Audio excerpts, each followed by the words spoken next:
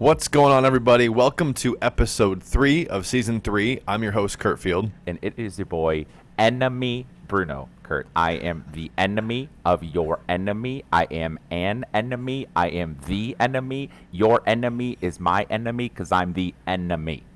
I hate you. I had to do it to him. So for those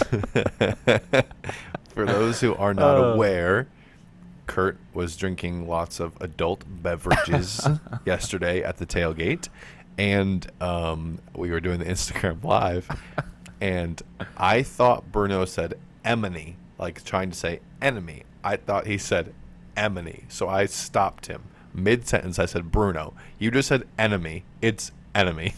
And then there was a lot of awkward looks coming to me. And I looked at Stats Guy in the front seat. I said, did you hear what I just heard? I looked at Kurt. I saw his brain not functioning 100%. And you know what? We had a great time. It was just another classic moment in the series of Playing the Field that we're doing. And you know what? We learned a new word, and we said lots of SAT words. So words were the theme of the day yesterday. Oh, God. I watched the Instagram live back like 3 times. I'm like, enemy, Kurt. You are an idiot. So good. So bad. It was so bad. Oh, my but God. It's all right. Adult beverages do that to you, Bruno. Facts. They do that to you. Facts. This was there are a lot of thoughts about this week, Bruno, but I think that it's kind of reminiscent of what we talked about in episode 1 about how just everything during the NFL season, especially early on, is just so whacked. It's so whacked. One week you can look great, the next week you can look like dog crap, and it happened to some of the teams this week. So without any further ado, Bruno, do you just want to dive in? Let's dive right in. I'm about to dive in. Like, is that what Frank Ocean said? Probably. I'm about to dive. Ocean, diving, it fits the theme. Well, yep, we're going to go with it. He's not an enemy. So, Bruno, without any further ado, here we go. Let's start on the Thursday Night Football game, Washington at the Giants. Washington football team, Bruno, they win this one on a buzzer beater. 30-29 over the Giants. But this game was certainly controversial, Bruno. Certainly controversial. On a last-second field goal attempt, Washington actually missed the kick to the right.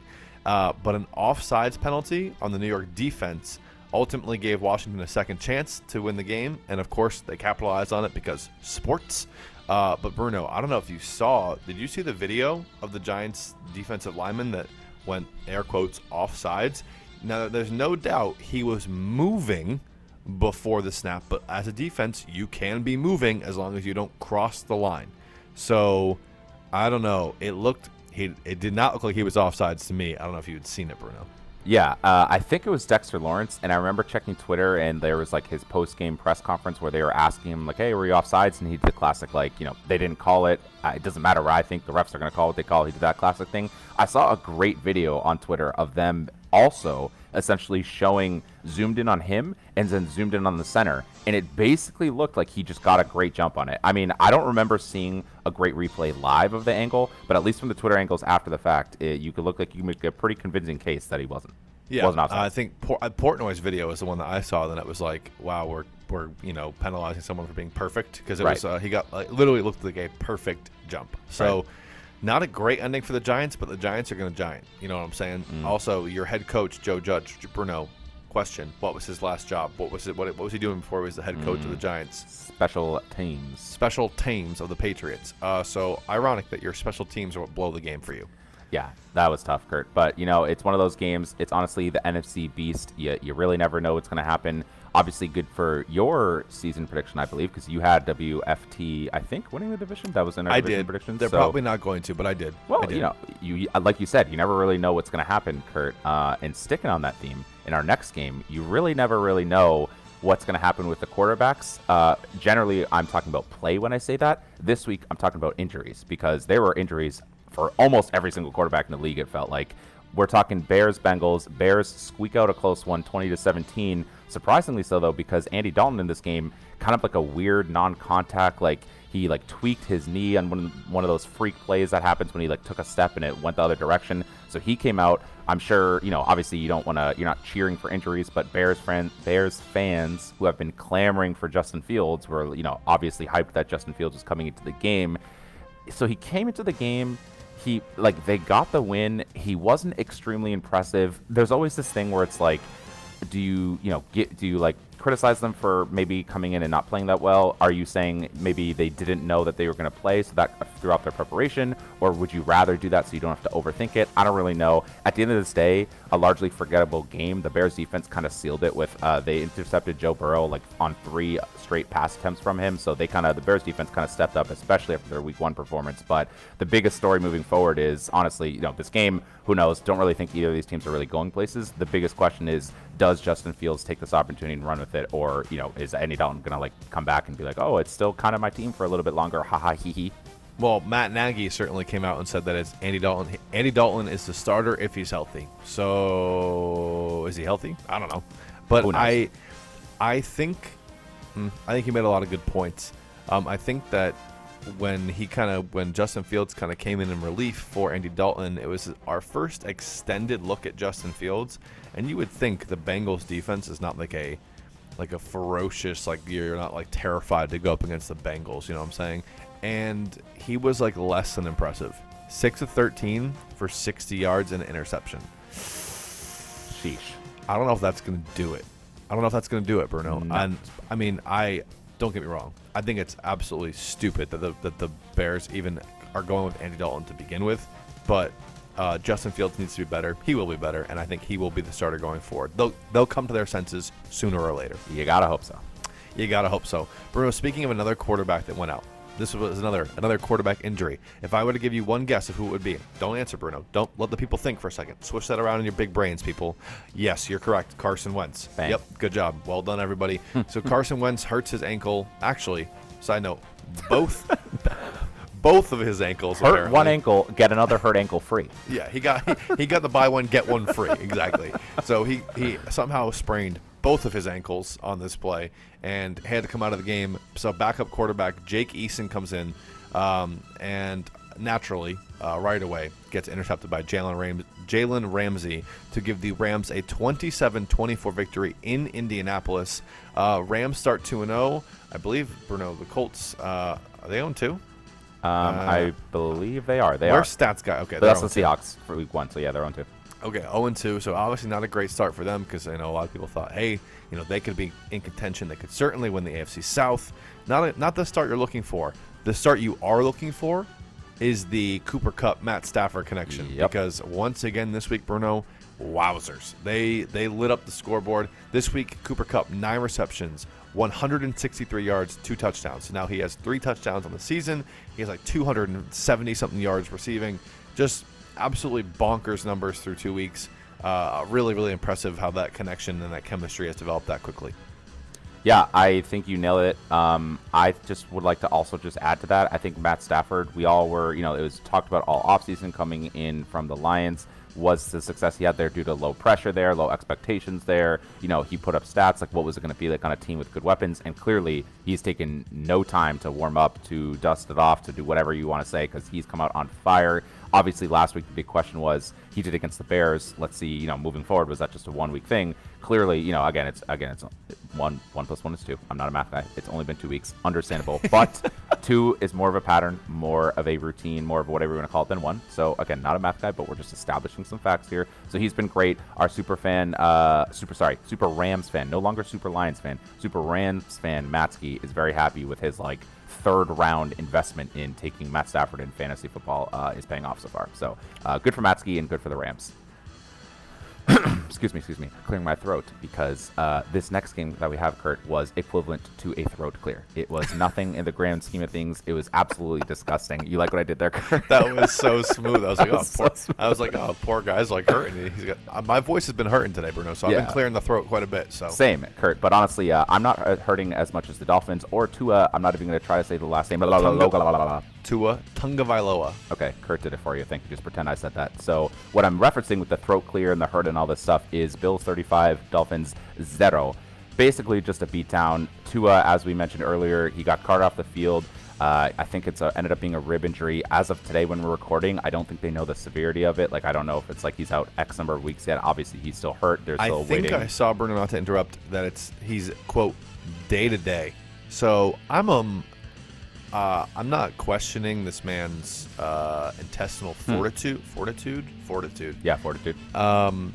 But he got carted off the field for a rib injury and then his day-to-day. So did it hurt that bad, or was it just, were you getting beat so bad already that you were over the game? Yeah, I mean, that's honestly a huge part of it and a fair question to ask. I also just think another fair question to ask at this point is, like, is this just Tua? Because, like, he hurt his hip at Alabama, and then last year he was kind of up and down with the injuries. Again, I don't want to unfairly put that right away on him. This is only the start of year 2 for him, so he certainly has some time. But again, it feels like if this just keeps popping up, we are understanding, why the Dolphins may be rumored, allegedly interested in trading for other quarterbacks or acquiring other quarterbacks. Again, just really quick on this game, not to, not talk about it at all.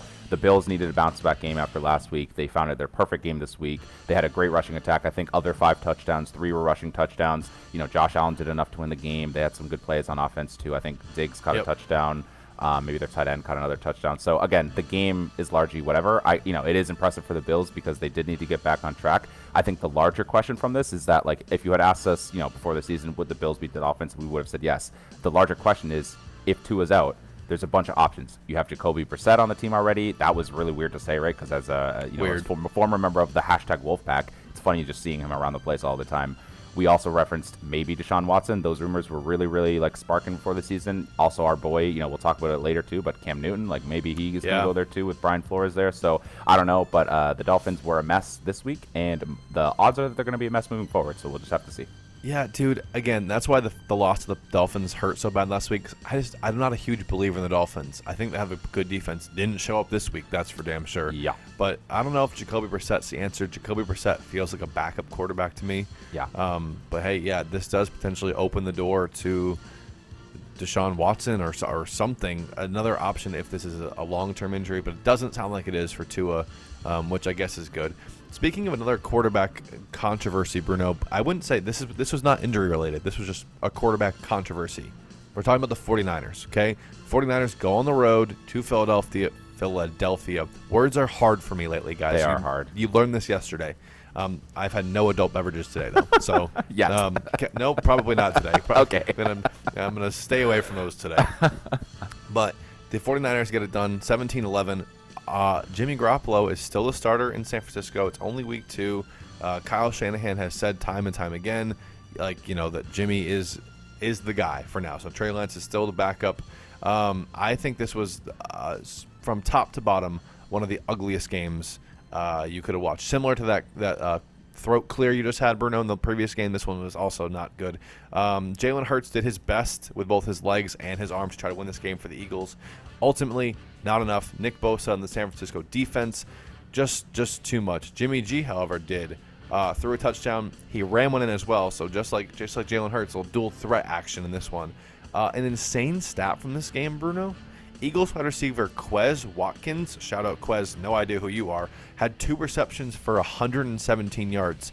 A lot of yards on very little catches, Bruno. Yeah, just bananas. It's also funny when you see that because then, you could see, if you're playing PPR, 13 points of fantasy, you're like, oh, all right, this receiver has 13 points. Maybe I'll pick him off the waivers. But then you look at, like, how he got them, and you're like, 2 catches, did you say? 1 catch was for 91 yards. So, oh boy. Do the math. Do that math. Yeah. Yeah, so I agree. It does, what does kind of suck, Kurt, that we can't say with Carson Wentz still there that we're just taking the Tarsh out. Like, I would have just been like, that's a Tarsh game from a Tarsh guy. Yep. But, again, we can still talk about that for the Colts this year, so at least he's still in the league. One other kind of Tarsh performance yesterday that we saw came from the very own Pittsburgh Steelers.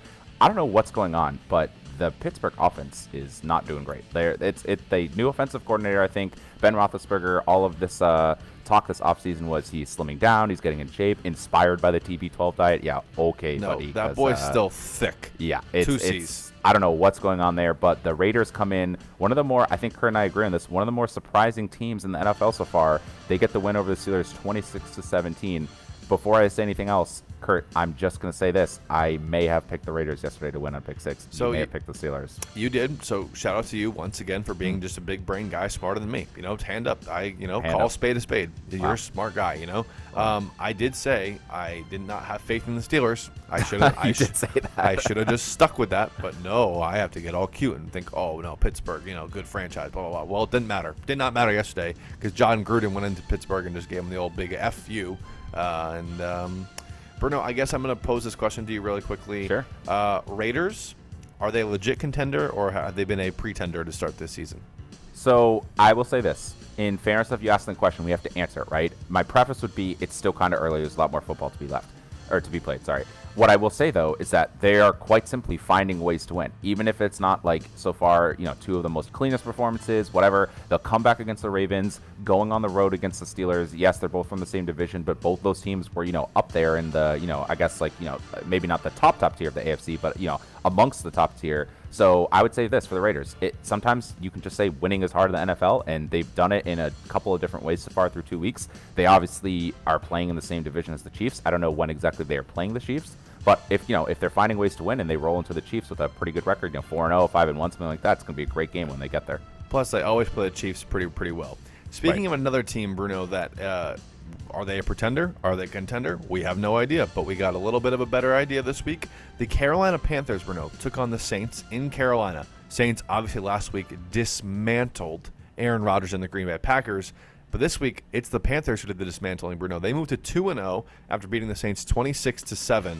I cannot believe that I think that the Carolina Panthers look like they could be a playoff team in the NFC.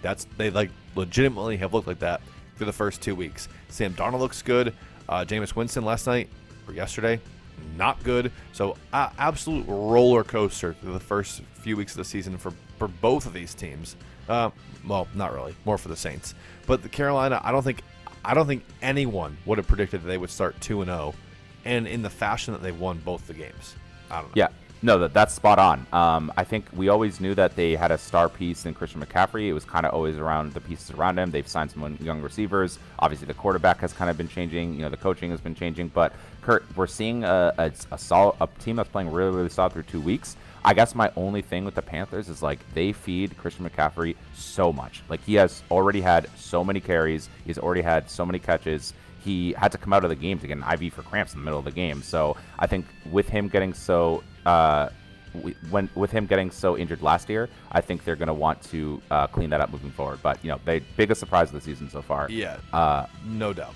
One of the non-biggest surprises of the season so far, in my eyes at least, the Jacksonville Jaguars. They lost a rather throat-clear, forgettable game against the Broncos, 23-13. Trevor Lawrence, he's just going to need some more time. It's as simple as that. The Broncos, they're talented enough to beat the Jaguars. I don't know if that's saying anything. I don't even really think there's that much to talk about for this game other than, again, I just continue to be right that the Jaguars are terrible. Yeah, big brain Bruno at it again. BBB.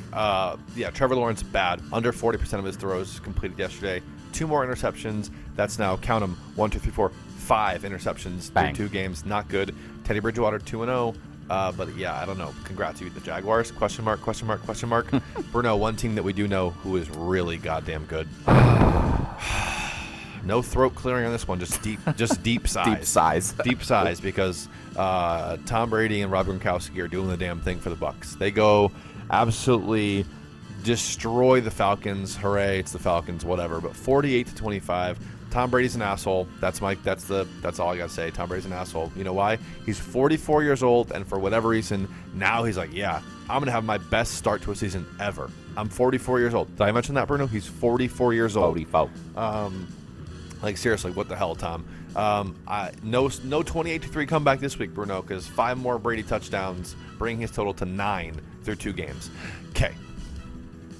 Yeah, Kurt, I really don't have anything to say other than as someone who is a noted Gronk hater, as someone who is pre all this drama with the Pats, Gronk hater, as someone who, Didn't love what was happening. It's obviously tough for you to hear. Kurt, what hopefully isn't tough for you to hear is this next game. We got a little Cowboys-Charger action. I say not tough for you to hear because I think we both picked the Cowboys. Don't look that up if we didn't. No, we both picked the Cowboys, but you picked them to win the division. So ultimately, bigger brain for you again. Okay, just keep pumping me up. I love it. Even when I'm wrong, just pump me up. So we got the Cowboys 20, the Chargers 17. Again, we were interested to see how the Cowboys would do coming off their close loss to the Bucs in Week 1. They ended up hitting in kind of a weird fashion a walk-off field goal where like they had more time on the clock to gain some more yards potentially at the end of the game, and then just like didn't call their timeouts, and then they were like, oh, I guess we're kicking a 56-yard field goal. Yeah, I'm going to interject there for 1 second. Yeah. That was one of the worst coaching jobs I've ever seen, and that's not surprising because it's hashtag Mike McCarthy. Again, this is why I picked Washington to win that division. I have no faith in Mike McCarthy, and he showed me exactly why yesterday. The end of the game, they have like 17 seconds, and they run the ball, don't do anything. Like it was the terrible use of timeouts. It was a terrible use of not throwing the football. It was a terrible use of clock management, and you settled for a 56-yard field goal.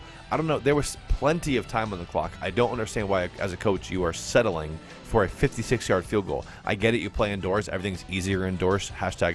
I don't know why I'm hashtagging everything today, but shout out Peyton Manning for being in a dome. No. Yep, dome quarterbacks. God. They asterisks next to those guys. True.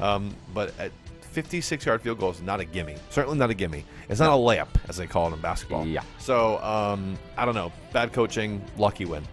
Yeah, I mean, good for the Cowboys is that they reestablished a run game. Both Pollard and Zeke on the end zone, so that was good. Bad is they won despite a coaching. You never want to say that. I guess Not for great. the Chargers, still plenty of time to turn the season around. They're only 1-1, right? They're not 0-2. They're 1-1. Right. Herbert, I still think you can be confident that he's the guy moving forward.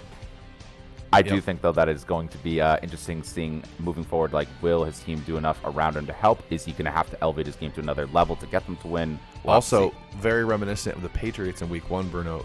Chargers had just penalty issues. 12 penalties, 99 yards. It's in a 3-point game like that. It's really hard to win games when you're giving up that much yardage. So can't have it. Can't have it. Bruno, want to get into some of the longer ones here? Let's continue our dive. So, Bruno, I think that this is interesting because the Minnesota Vikings are a team that has been very competitive in 2 games this year, but ultimately are 0-2. So the Vikings lose yesterday, 34-33 to the Cardinals. Now, what's a little bit interesting here is last week, the Vikings lose on a last-second field goal in overtime by the Bengals. This week, they are lined up with a chance to win the game. 37-yard field goal, Bruno, to win the game. No good. Bruno, I'm not being dramatic. I've seen you make a 37-yard field goal inside of the Burton Family Football Complex. People forget. I don't forget. So people might. I don't. 37 yards. You're a pro. You should make that. So terrible loss for the Vikings in this one. They went up 20-7 too, Bruno. 20-7, and then shout out for you and your awesome research. There were 7 lead changes after that. So the game was flip-flopping back and forth like a little floppy fish. Okay, and you had a chance to win the game. Golden opportunity. You lose week 1 on a heartbreaker. Go win week 2. No, you still miss it. However, Bruno, that was the Viking side of things. Yep. Cardinal side of things. I know how you feel. Kyler Murray, Bruno, what are your thoughts? I mean, he's just an absolute baller. I think he's completely justifying the decision. The bold decision at the time, people forget, they had just drafted Josh Rosen the year before, and then they go for Kyler the next year, completely justifying it. He's honestly playing this well, this quick, way faster than I thought. He threw for 400 yards yesterday, Kurt, and 3 touchdowns. He did have a couple picks, but again, in a back-and-forth game, that's not to be unexpected. I will also say, though, it's like I don't know if he's making the receivers look good, if the receivers are making him look good, a little bit of both. But the Cardinals receivers, Kurt, just low-key absolutely on fire. We already knew that DeAndre Hopkins was one of the best. They add in A.J. Green, who had been disappointing on the Bengals. They have guys like Christian Kirk. They just drafted Rondale Moore. All of them are just balling out in their own ways, so their offense is playing absolutely unbelievable. The run game's chipping, doing just enough to keep the defense honest. So I think for the Cardinals, if they can clean up on defense, because, letting up 33 to Vikings, Kirk Cousins is no slouch, I guess, but yes, don't ask our former boss Amos on that. But I will say they do have to clean up a little bit on defense, but Kyler Murray especially balling out, and so is the offense. Yeah, I couldn't agree more. And the Cardinals look like a team that could be in this for the long haul too. However, we could pump the brakes a little bit because this happened last year. Cardinals Right. came out the gates really hot last year. Same thing, and then they kind of That's true. came back to reality. So, good start for them. We'll see how it goes. Terrible start for the Vikings, and even though they've been in both games, they got to turn it around. They got to figure it out, Bruno. Yeah. Well, you know what we always say, Kurt. Consistency is key. That's why I'll never change. But Kurt, you know what is changing? Maybe a changing of the guard in the pick six, because Shut up. this next Shut your game. mouth. Oh, that was great. The next game, we got Titans 33 over the Seahawks 30 in overtime. Kurt, not to rub it in again, I feel like I'm getting all the pick six games. We didn't plan this. I just am getting all of them. But I rocked with the Titans on this one. Kurt went with the Seahawks. Seahawks were probably the safer play after week one. Russ was balling out. He still balled out in this game. The Titans looked absolutely terrible in week one. And then all of a sudden, they come back in this game and turn it all around. I think this is, obviously this is crazy, but this is the Derrick Henry the Titans needed and were waiting for, especially after that week one. He finished with 182 yards and 3 touchdowns. He was rumbling and bumbling and stumbling and mumbling and all those other umblings all over the place, doing whatever he wanted. I also thought, though, more importantly, because, coming into the season, we knew Derrick Henry was going to be good because he's Derrick Henry. The question of marks about assimilating Julio Jones was whether he was going to be able to fit in very quickly. I think a lot more had to do with Ryan Tannehill than him. He has 6 catches for 128 yards. You touched on it, how their receiving corps are pretty solid and pretty deep. So, they kind of relied on the formula of Derrick Henry doing his thing, hit a lot of field goals. I guess what you could say about Tannehill is that he didn't have any picks. He kind of tried to manage the game as best as he could.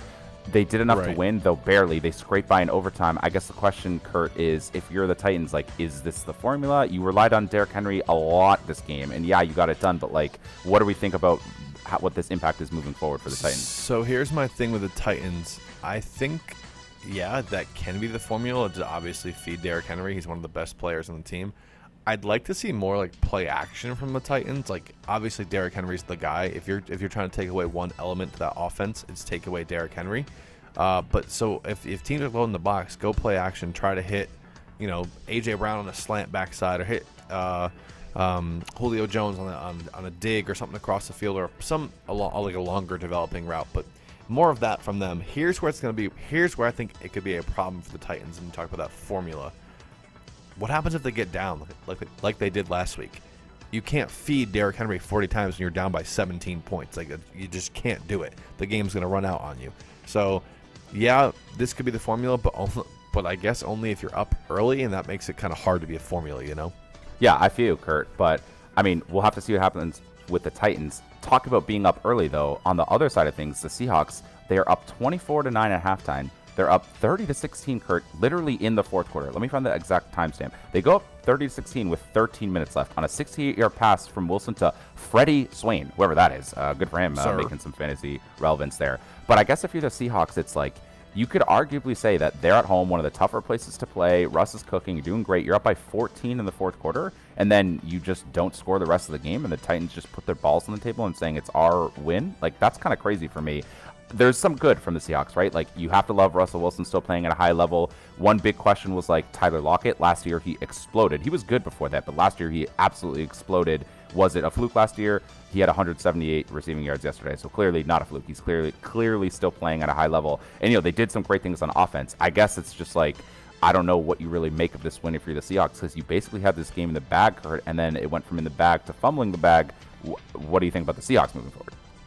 I don't know. I mean, I believe in Russell Wilson, and so I will believe in the Seahawks. But that was a tough one to lose. That's a tough one to lose. I do think they'll be fine, but they're in the toughest division in the NFL. So I feel like it's they'll be in it till the end. But this is one they're probably going to look back and be like, God, we should have had that one. Bruno, speaking of games that should have been had. We go to the Sunday Night Football last night, which I will go out there and I will say it was the game of the year so far. On the young season, not many games. This was the game so far. Unbelievable game back and forth offensively.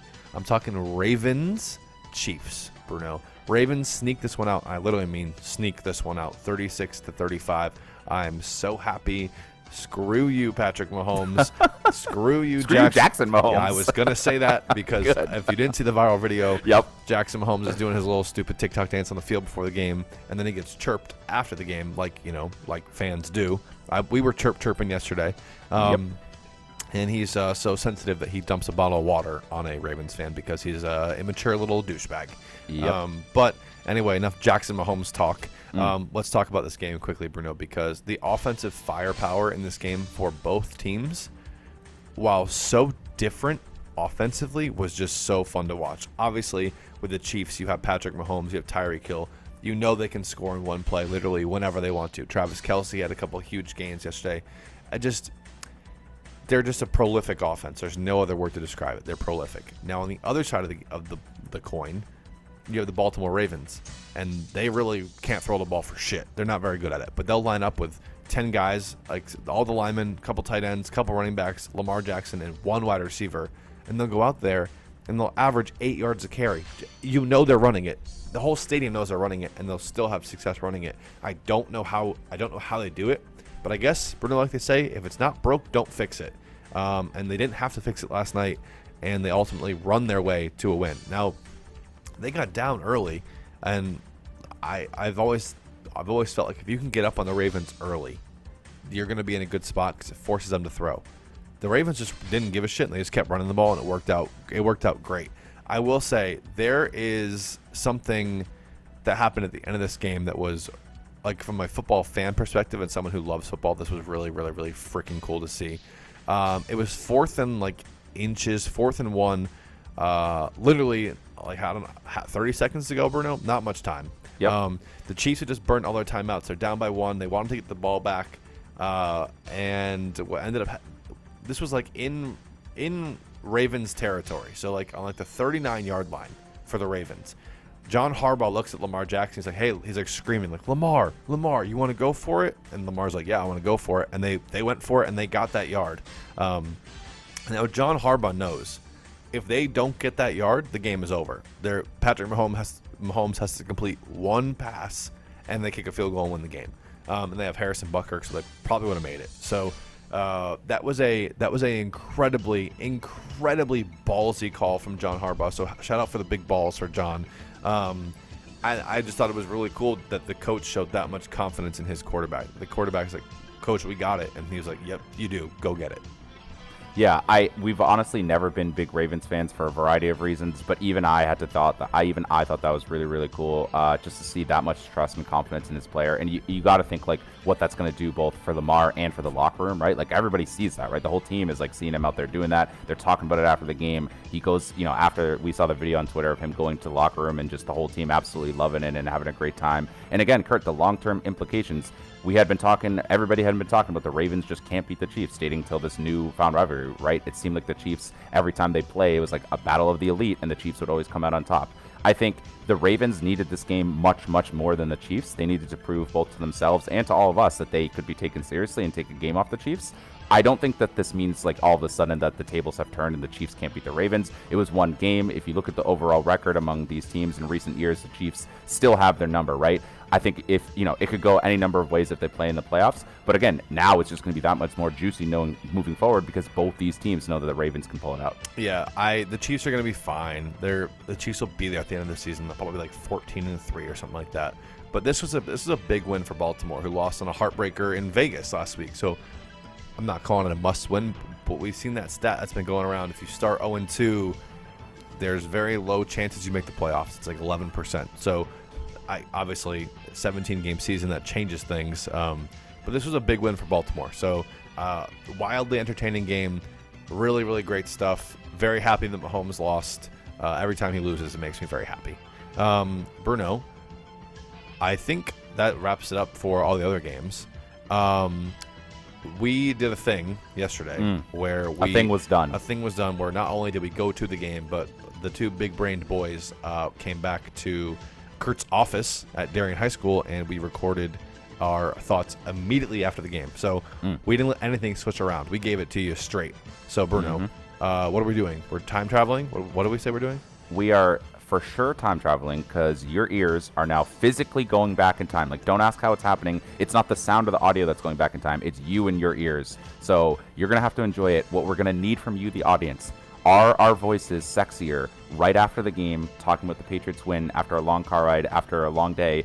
Were they sexier in what you're about to hear, or with a day's rest were they sexier? We're going to need to put that poll up on Stats Guy. Yep. Put that poll up on Playing the Field. We need to hear what the people think. Yeah, people, tell us what you think. Let's get into the Patriots talk right now.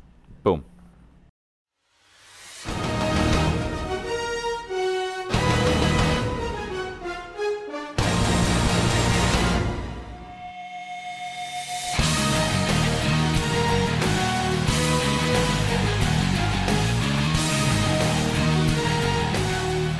All right, Bruno. So we are back, freshly cooked. We were steaming. It was hot one. Back from MetLife Stadium. Pats take down the Jets as I typically do today, 25-6. So you're gonna get our thoughts on the game right now, literally just mere hours after the game. Our bodies haven't recovered. Our minds haven't recovered. Kurt sat through mindless traffic. I mean, I was there too, but he was driving. Our sunburns have not healed.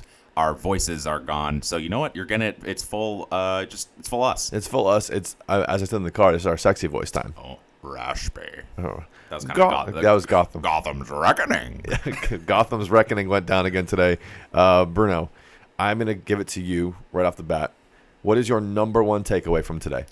The number one takeaway is pretty simple. You know, we're simple guys here. I'm a simple guy, love a simple pie. So I've said that for a long time. But the number one takeaway, Kurt, is that defense played fantastic and offense did not. And obviously things will change, but we're going to break it down a little bit. But that was by far the biggest takeaway from the game. Yeah, I think, okay, I agree. I do agree with you. However, I do think the defense could be better. I don't like the fact that once again today, I don't have the numbers in front of me.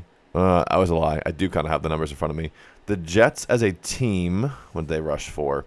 They rushed for 152 yards on the ground. I expect more out of the Patriots front seven, and especially in a game that the Jets weren't really running the ball all that effectively because they had to kind of throw because they were down. I wish our run defense was better. So I still expect more from the front seven. The defense picked off Zach Wilson 4 times, which is great, but I think also that was Zach Wilson kind of crapping down his pants. Rather than the Patriots necessarily forcing the turnovers, like they applied pressure and whatnot, and a couple of the plays were the interceptions were good. But also some of them, Zach Wilson was like, hey, here you go. So yeah, no, I think you put it really well right there. I would say that what's going to get lost is that on a couple of those drives, like maybe not the first 2 picks because those were literally his first 2 throws of the game, but like more as we got into the game, the Jets were actually stringing together some good run plays, like opening up holes, like seeing them clearly, getting down the field, making, maybe not like huge plays, but getting chunks and having good drives. And then, like you said, it would just be Zach Wilson being like, oh, we're having a good drive. Psych, here's another interception. So I think my biggest takeaway was I think the Patriots, I think they have something with Mac Jones. Again, he's played 2 games in the NFL, so it's like everyone needs to pump the brakes. Like the comparisons to Tom Brady, I know I compared him to Tom Brady last episode. You did. I did, but I compared him to. It's very similar the way they started out, and the mannerisms and the way they played the game is very similar. That's not comparing him to Tom Brady by saying he's going to be Tom Brady. 2 very different things. Now, what I do think is I think that the Patriots have thrown everything at Mac Jones, and he's proven he can handle it. The 5-wide thing, the 2-minute drills, just checking out a bad place at the line of scrimmage, all that good stuff. What I still want to see, though, and I don't think this is a Mac Jones thing, I think it's a Josh McDaniels thing. I need the training wheels to come off, because if Mac Jones is going to be the guy, which obviously he is the guy, they've made that decision, I would rather see sooner than later you let him kind of sling it a little bit. And I know the Patriots are going to be an offense that's still run heavy. You have a very good backfield. I still think they should be a run-first football team. But more shots up the seam to the tight end that you see Brady and Gronk, you saw them do it for decades in New England. You see them do it now, unfortunately, with the Bucs. It's just like more of those. Nelson Aguilar's a deep threat.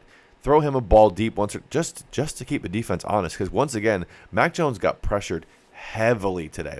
And don't get me wrong, without Trent Brown, the offensive line isn't it? It did not look good. It did not look good. Yasir Durant, not Kevin Durant. Not Kevin Durant.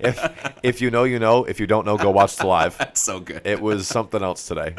Seriously.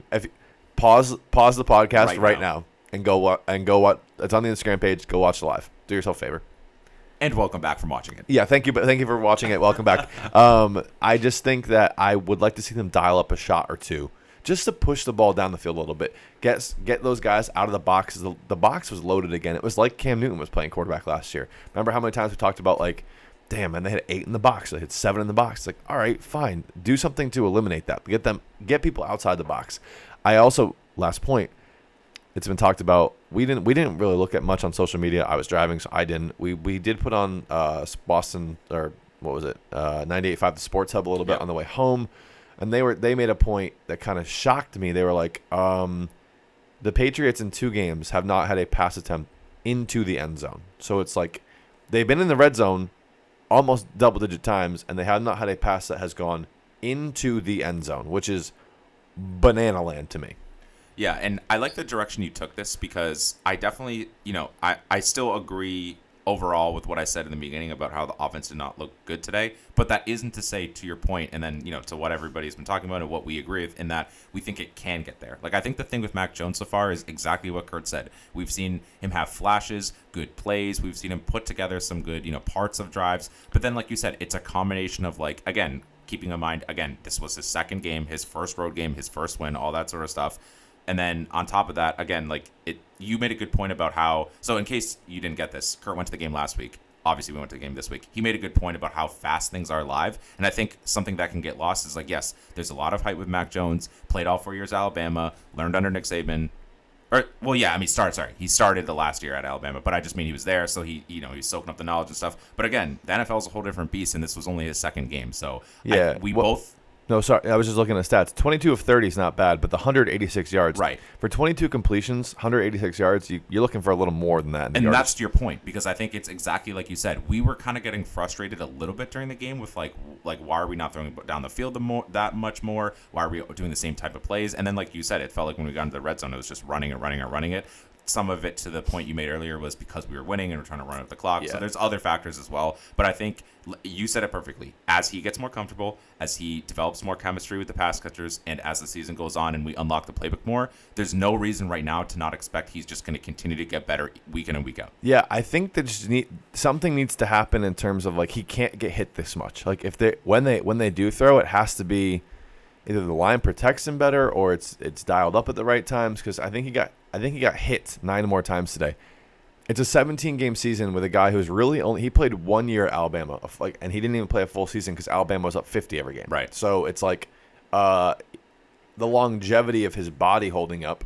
He already has that big honking left knee brace on. Honking, that's a fun word. Honking, that thing's big. The longevity of Mac Jones as your quarterback, you have to keep him healthy for 17 games and then hopefully a postseason run. Hopefully. He got hit like 10 times in game 1, 9 times today. I'm like, dude, he can't get hit that often. Yeah, and so to your point, I think a lot of it has been the offensive line still figuring it out. Obviously, game 1, their first game in a real game playing all together. And then, like we said, with Trent Brown out today, that kind of threw it all for a loop. I think something else we were noticing in combination with that was that it is just the classic rookie thing where sometimes he's just holding on to the ball for too long. Yep. Also on that point, kind of questionable with some. He's had a couple weird, like, either intentional grounding or, like, throwing it backwards and it's a live ball. He kind of needs to clean up the, like, throwing the ball away process, whether it's either the decision to do it and making it quicker or, like, physically doing it and doing it well. But like you said, he's a rookie QB. He's played 2 games. That will come as he goes, but, like, that's another part of it too. Yeah, he's a rookie. I mean, the rookie mistakes. But yeah, you're so right. The first pass he had in the game last week, the intentional grounding that he had today, I'm like, dude, those bonehead decisions. And again, the game's fast. It happens really fast. He doesn't have a ton of experience, obviously, in the NFL. That shit will get to. He'll get there with that stuff. I think he has a lot of, like, the intangibles. We talk about the intangibles a lot. I think Mac Jones has them, and then it's like the dude's a perfectionist, and if you're playing quarterback, I want my guy to be a perfectionist. I don't want him to be like Zach Wilson. I guess after the game today, I was like, meh, what? It happens. I'm like, homeboy, you looked terrible. Ben Volen, I don't like Ben Volen at all. Yeah. Writes for the Globe, but he did say he asked Mac Jones if he was seeing. He asked Zach Wilson if he was seeing ghosts today, and Zach Wilson said no. So classic no ghosts for him. Right. Bruno, I am going to I'm going to put you on the spot. Oh boy. And I'm also going to put myself on the spot because I haven't thought about this. Okay. But I don't know if we did this for week 1. Did we do 3 up, 3 down? I don't think we did. Or we're going to. Oh boy. Yeah, right now. God. I know. Here, I'll start first, okay? Do you want to alternate or do you want to go? Let's alternate because I feel like we might have some similar ones, and we need to both get some strong ones in there. Yeah, okay. So I'm going to start. We'll do 3 up, 3 down. Doesn't matter like what side of the ball they are. I'm starting with James White. So James White today, he got into the end zone on a run, but he also was like the reception leader. Yeah, he had 6 receptions for 45 yards, but he also, he ran 5 times for 20 yards and a touchdown. I just feel like he's back. Like, he didn't look like himself last year. I think that's also a product of having a quarterback like Mac Jones, someone who can throw, like, let's call a spade a spade. James White is a pass-catching back. That's what he's there to do. So he was very effective in the passing game today. Even in blitz pickup, he was atrocious at it last year for whatever reason. It could have just been a down year for him. He was dealing with a lot of shit last year. So James White, I thought, was phenomenal, and he's going to be Mac Jones' pacifier. He's going to be his pacifier. He's going to need him going forward here, and I was very, very impressed with James White today. Yeah, no, absolutely. So that was a pretty good one. That was an easy one to see. I'll go the other direction. An easy one to see that was a down, Kurt, and this is not going to surprise you, and you just saw this when you listened back on the good old Pick 6.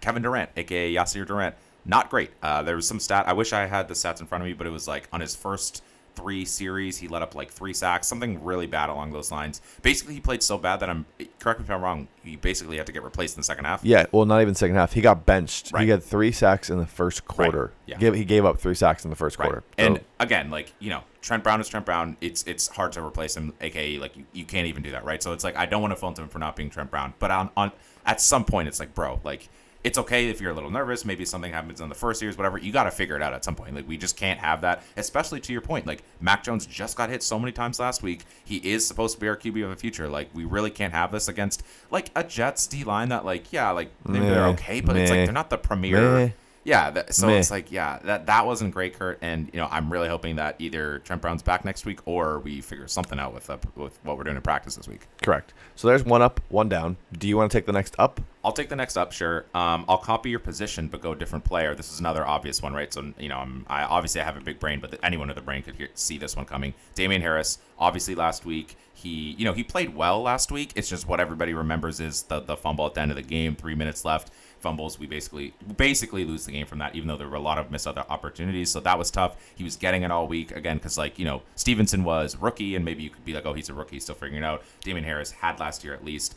Bounce back game this week. He led the team in rushing. I know we talked about James White, doing it all, and rightfully so. He does do it all, but at least Damian Harris, 62 yards. He ended up finishing with what everybody's going to remember is that one touchdown where basically he shrugged off like 6 or 7 defenders on the way to the end zone, and then he did get some help from the boys at the end. But dude, also Mac Jones was in that pile. Right.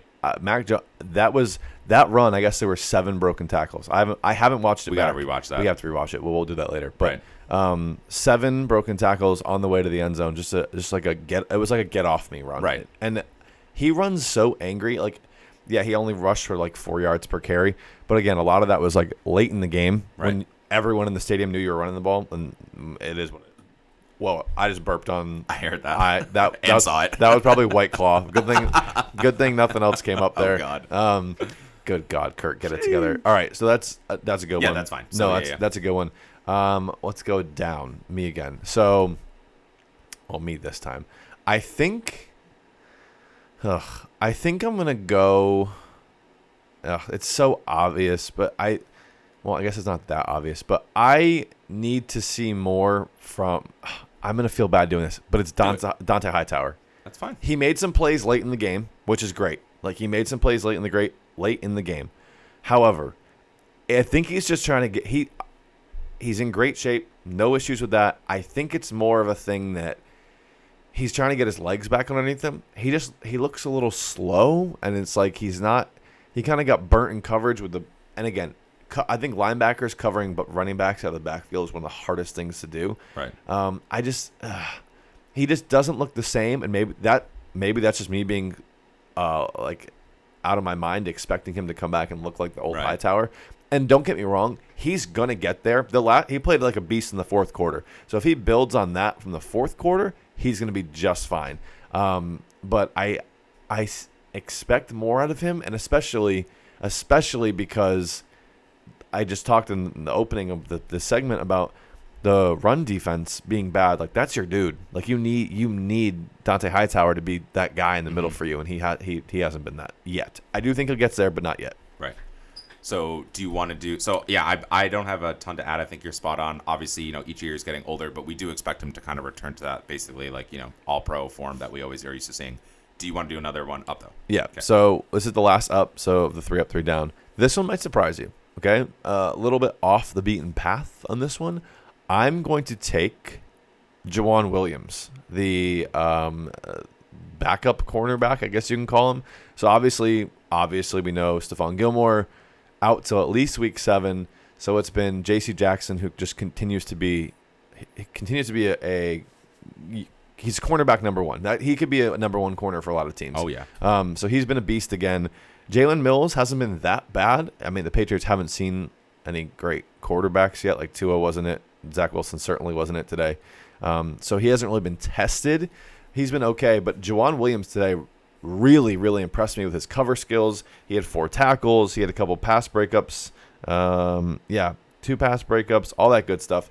He was on Corey Davis a couple times. So it's not like they're like no-name receivers. So I was impressed with him, and they're going to need a cornerback like that to step up until Gilmore gets back, and potentially even when he gets back. The Patriots have some high-octane offenses coming to New England the next 2 weeks between the Saints. They weren't today, but the Saints and the Buccaneers obviously in week 4. You're going to need some of these guys to go out there and play against some big-name receivers. So if Juwan Williams can slowly start building in the right direction, going to be a good thing with the Pats. So I could have went like Mac Jones or something. I could have went with Josh Uche, who's been a beast. But I was like, let's give Juwan Williams a little love. So he's my third up today. Right, and that's fair. And again, from remembering us talking about it during the game, I literally remember us turning to each other and being like, "That's the thumper right there, making plays." So dude, yeah. And that hit he had. Oh, I forgot about that. Yep, good stuff. So I'll round out our 3 up, 3 down right here. I guess I'm going to last down. I was looking through the list, trying to rack my brain. I'm sure there might be other players that might be more memorable with time, but I think one thing that I just remember us both specifically saying, Jake Bailey, and more specifically on the kickoffs. I don't know if this is a plan. This is scrutinizing a very small detail of the game plan because it's the third down, right? So I'm trying to find whatever we can talk about, but basically it all came down to this for both Kurt and I. He just wasn't kicking it for a touchback off the kickoffs. And again, I don't know if that was planned or not. One of them went out of bounds for a penalty and they went up to the 40. See, that's my thing. I bet Belichick probably told him, "Hey, we want to kick it to the goal line, try to let them return it." But the kick off team didn't do a very good job covering, and then Jake Bailey kicking the ball out of bounds. Okay, it's one thing if Belichick tells you to kick it short. Right. Don't kick it out of bounds. Right. Like that.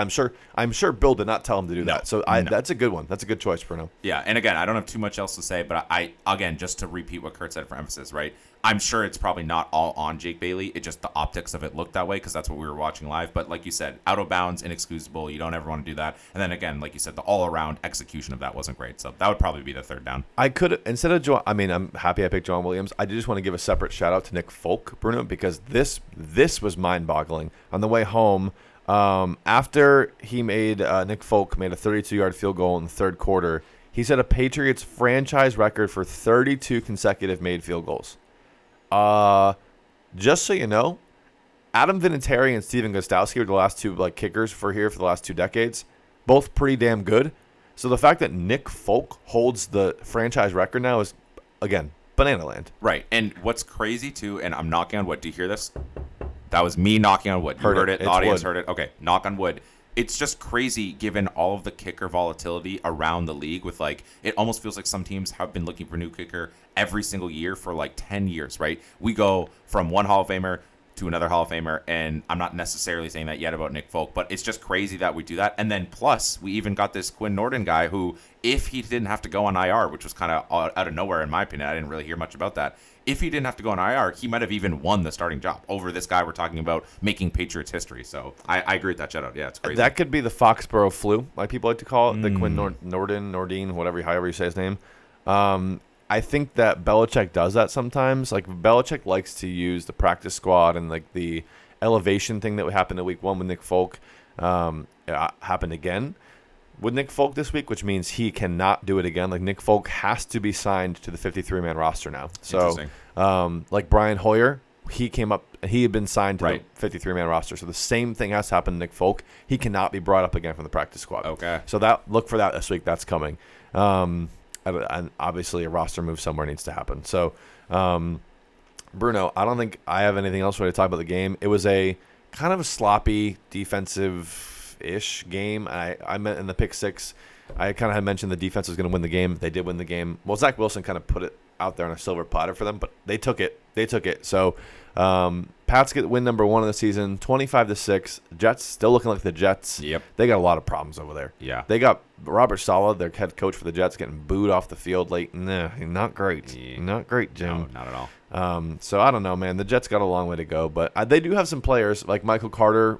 Michael Carter? That's the basketball Syracuse guy. Williams. Yeah, not Williams. Michael Carter, Michael Carter. the running back from North Carolina. He's was great today. He's going to be really good. Elijah Moore. Yeah. Elijah Moore is really and good. Jamison Crowder was out, right? So Jamison Crowder was out. Something. That was a big loss. But Corey Davis had a good week 1. Blah blah blah. Nothing today really. Braxton Berrios, shout out our sloppy seconds from the Patriots. Yeah. He had a good game too. But the Jets have some pieces. It's just about putting it together. They still don't look like they're very close yet. So, not at all. Bruno, we got a couple NFC South opponents coming up here. It's going to be a wild couple weeks. Yeah, I'm also seeing really quick. I know sometimes we touch on the game for the coming week. So we're hosting the Saints next week. Kurt, the line is Patriots -3. So Patriots favored, which maybe after this week you could understand more, but certainly not after week 1. I don't know if I would be saying that. Yeah, I don't. Oh, yeah, certainly not after week 1. But I don't know. I feel like this Patriots team, I think Bill's going to do something similar to that. He is going to try to force. He's going to try to force Jameis into a couple mistakes, and I'm willing to bet he probably makes a couple. So, isn't our thing we try to take away their best player? Yep. I'm very nervous about Alvin Kamara, but if we can do that thing where it's like we create some sort of game plan that takes him away, I don't know how. You would know how, but like I'm not an X's and O's guy. But if we can just figure that shit out, then if it's like okay, make Jameis beat us, not to Kamara, to the wide receivers and stuff, then I would love that. I mean, especially with the way the defense is already ball hawking. So yeah, that'll be interesting. Yeah, it'll be interesting for sure. I think and like the Saints defense does potentially pose a problem for Mac Jones. That front is going to be able to generate a pass rush. So please, to whoever you pray to, please get Trent Brown back in the lineup for week 3. We need him so bad. And if week 4, you need like 4 more Trent Browns for the Bucs front. We need our TB back before we play our former TB. Bruno, we certainly do need our TB back before that game, but someone that is back, Bruno, for the first time in quite some time, is Stats Guy. Stats Guy, for the first time, welcome. You said for the first time back. This is your first time on the pod, Stats Guy. No, yep. I did screw that up again, but this is your first time as Stats Guy. My first time as Stats Guy. It's a true honor. You sound thrilled. So we are going to be including Stats Guy in segments going forward on the pod. And Stats Guy is going to be giving us something. This is pretty herky-jerky. We haven't really talked in the nitty-gritty about what's going on. But she's going to tell us something, and we're going to just sit here and react to it. So welcome to the Stats Guy segment. I love how officially you just introduced me in my new Stats Guy segment. And just like your introduction sounded, it's going to be a wild ride from here on out. I don't know if that was a shot at me, but all right, cool. A little bit. Okay.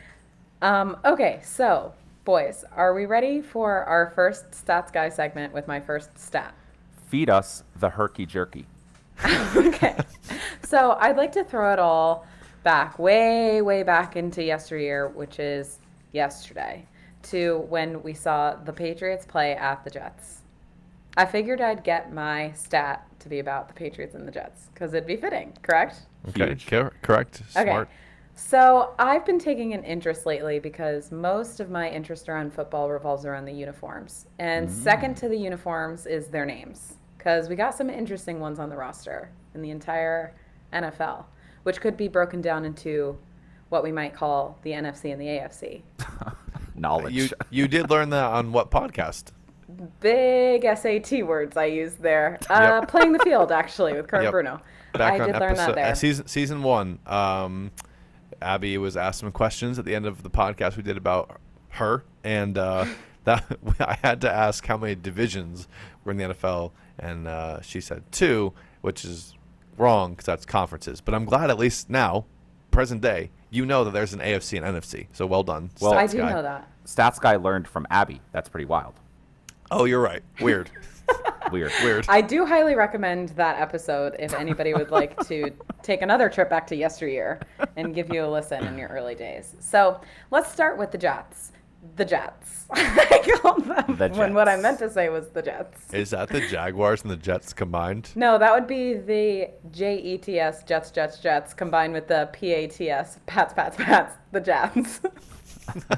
All right. Deal. But let's first start with the Jets. So the Jets actually are a football team. And Okay. Yes. Good thing we got that covered. I'm glad we brought Abby on to the show to tell us that. first fact of the day, they are a football team, contrary to popular belief. But they didn't actually start off being called the New York Jets. The Jets, because they're unoriginal, were actually originally called the New York Titans, as we now know are the Tennessee Titans. And they were the New York Titans between approximately the years of 1960 and 1963. And before you guys fall asleep with my history lesson, I'm going to tell you something really cool. Do you know why they switched their name from the Titans to the Jets? No. No. Well, that's why I'm here. So they actually played at Shea Stadium, which is now currently known as Citi Field, where the New York Mets play. Well, and the it's not currently known as that. Shea Stadium is just no more. Well, it was destroyed. And Much like my dreams. on its grave site was the Citi Field was born Yep. and built. But Shea Stadium in the armpit of America of New York / New Jersey is located closely in proximity to, quite simply, the worst airport on planet Earth, which is LaGuardia. Terrible. People thought I was going to say JFK, but I actually didn't. I downgraded. It's LaGuardia. And they are literally called the Jets because of the planes, because of their proximity to LaGuardia Airport, which, in my book, if I'll take it back to summer reading, is Wow. quite possibly the worst reason for a football team name I could possibly think of. It's pretty bad. They're Pretty named bad. after LaGuardia Airport, essentially. Well, which, it is close. if I think back to yesterday and watching the cheerleaders perform, wondering why they were called the flight crew, I the mean, puzzle, you the didn't puzzle understand? pieces are coming together. Yeah, I was like, how did you not put those two together? Yeah. Yep. So, really dumb. But I will let you know, when they were moving from the New York Titans to the Jets, they did also have some other names thrown into the mix. There was potential for them to be called the New York Burros. Burrows? Burros. I thought you said bros. I did too. Like, New what? York Bros. No, sorry. I have a hard time enunciating, and what I meant to say, or what I was trying to say, was boroughs, as in the 5 boroughs of New York. Manhattan, Not Joe Burrow. Queens, Yeah, not Joe Burrow. and not the Joe Bros either. Oh, nice. We don't like them. Other possible names thrown into the mix were the Gothams, as in Gotham City. Do it, Bruno. Gotham's Reckoning. Thank you. And that's pretty much it. There are more, but I don't remember what they are. But if we remember also, I'll give you a little bonus fact in here. Love Who it. did they play yesterday, boys? P-A-T-S, Pats. Pats. Correct. That's not going to time up on this, probably. Not really hard. Nailed Whatever. It is what it is. I liked our song. I'm glad. Before they were called the New England Pats, they were actually called the Boston Patriots, Yep. not the Pats. Sorry. They were called the Boston Patriots, which is excellent because everybody's like, New England. It's like weird because everybody in Connecticut's like, are you a New York fan or are you a Boston sports teams fan? If you're from Maine, you're a Boston sports team fan. If you're from Rhode Island, blah, blah, blah. It's confusing because New England. What is it? It's Boston. They're called the Boston Patriots.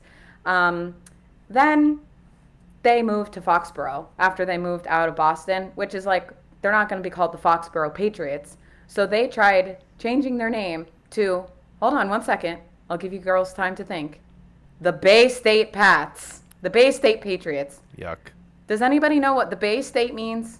No. No, that's Massachusetts. Oh, Oh. obviously. The Bay Wait, State Patriots. You weren't being rhetorical there? Of course I knew that. I'm from Massachusetts. I didn't know. God damn I it. do actually have a T-shirt that says Massachusetts, the Bay God State. damn it. I've Gotta heard educate of, these I've people. heard of like Bay State Health or something on a Right. commercial. So the football team would have been named after a hospital, essentially. Okay, well, talk about SAT words. I thought that was rhetorical.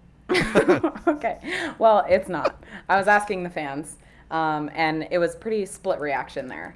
But I'll tell you something that's pretty on par with the history of the Patriots, and that is that the NFL in the entire organization of the NFL absolutely despises the organization of the Patriots, right? That's been a theme for a long time. Thank you, That's- Captain. Okay, thanks. Obvious. Thank you, Well, Bruno. you might also know that the Patriots are not called the Bay State Patriots, and that is simply because the NFL literally rejected that name. They said, "Thank you so much for the suggestion." Denied. They literally So- said, "That's bad." They said, thank you, next. Yeah. So then they decided to say, "You're welcome. You're now called the New England Patriots." And it is also the only football team named after a region and not a city or a state. Nice. And those are my stats of the day. We love those. That was delightful. Thank you. I just figured it'd be timely considering the game we recorded the live from yesterday, which was an excellent blowout. Yeah. 25-6 Pats, obviously. Kurt, should we dive into our Pats recap right now? Too bad we already did it. We already did it. P-A-T-S, Pats, Pats, Pats. Oh God. Stats guys is quickly gonna become enemy number one. Enemy number one, baby. Enemy. Uh-oh. Enemy. Can I redeem myself as the enemy and give you a bonus fact? Oh, Is it pop culture? oh, It's no. not pop culture, but it is about another football team. Do they play football? They do play football. The Jets are a football team. And it's quite possibly one of my favorite teams in the entire NFL. Who? That's a large statement. And it's not even the Bay State Patriots. It is Don't say the Seahawks. the Cleveland Browns. Ooh. Okay, hold on. Back up. What? I respect how much they suck so much. But they don't suck anymore. Well, let's just hold on to the fact that they do. And I think I like them because I was really bad at sports growing up. And I feel like I resonate with them. But did you know? Okay, what's the fact? Yeah. Where do we go? Let's dock this ship. Okay. Did you know that the Cleveland Browns, which most folks, if they hear Browns and see their uniforms, which simply are not my favorite uniforms in the NFL, maybe that will be a stat for another day. Opinions with Stats Guy. Great. Their uniforms are a lovely shade of brown and orange, which is horrible. But the Cleveland Browns are actually not named after the color brown. They are named after Paul Brown, who's the general manager and head coach. He's not their head coach. He's simply not there. I said was. I did know that actually because I had to. And for All one right, of my well then grad I'll leave because apparently I'm serving no purpose here because you already knew that. for one of my grad school No, projects, no. I had to talk about relocating a team or a franchise, and I Mm-hmm. relocated the Browns because. Nope, this was me lying to you. I relocated the Bengals, so way to go, Kurt. Fucking But love that. This is I Third Lion. that was a Taylor Little Swift T-Swift reference for Yeah. you. Yeah. I'm not gonna lie. The only thing I feel like I learned tonight is that stats are a social construct from both of you. I just learned- found that out. Here's what I learned: the Jets are a football team. This is absolutely electric. So And they have officially been renamed the LaGuardia Jets. from this point forward, it's the Bay State Pats and the LaGuardia Jets. I Let will it be accept known. nothing else. But well, what an ending to this episode. Bruno, please take us out of here. All right, I'm going to end this for everyone because it's been quite a ride, but all rides come to an end. Thank you for tuning in to the millions of fans, and we will see you next time on Playing the Field. Bye, guys. P-A-T-S, Pats, Pats, Pats. Oh. We will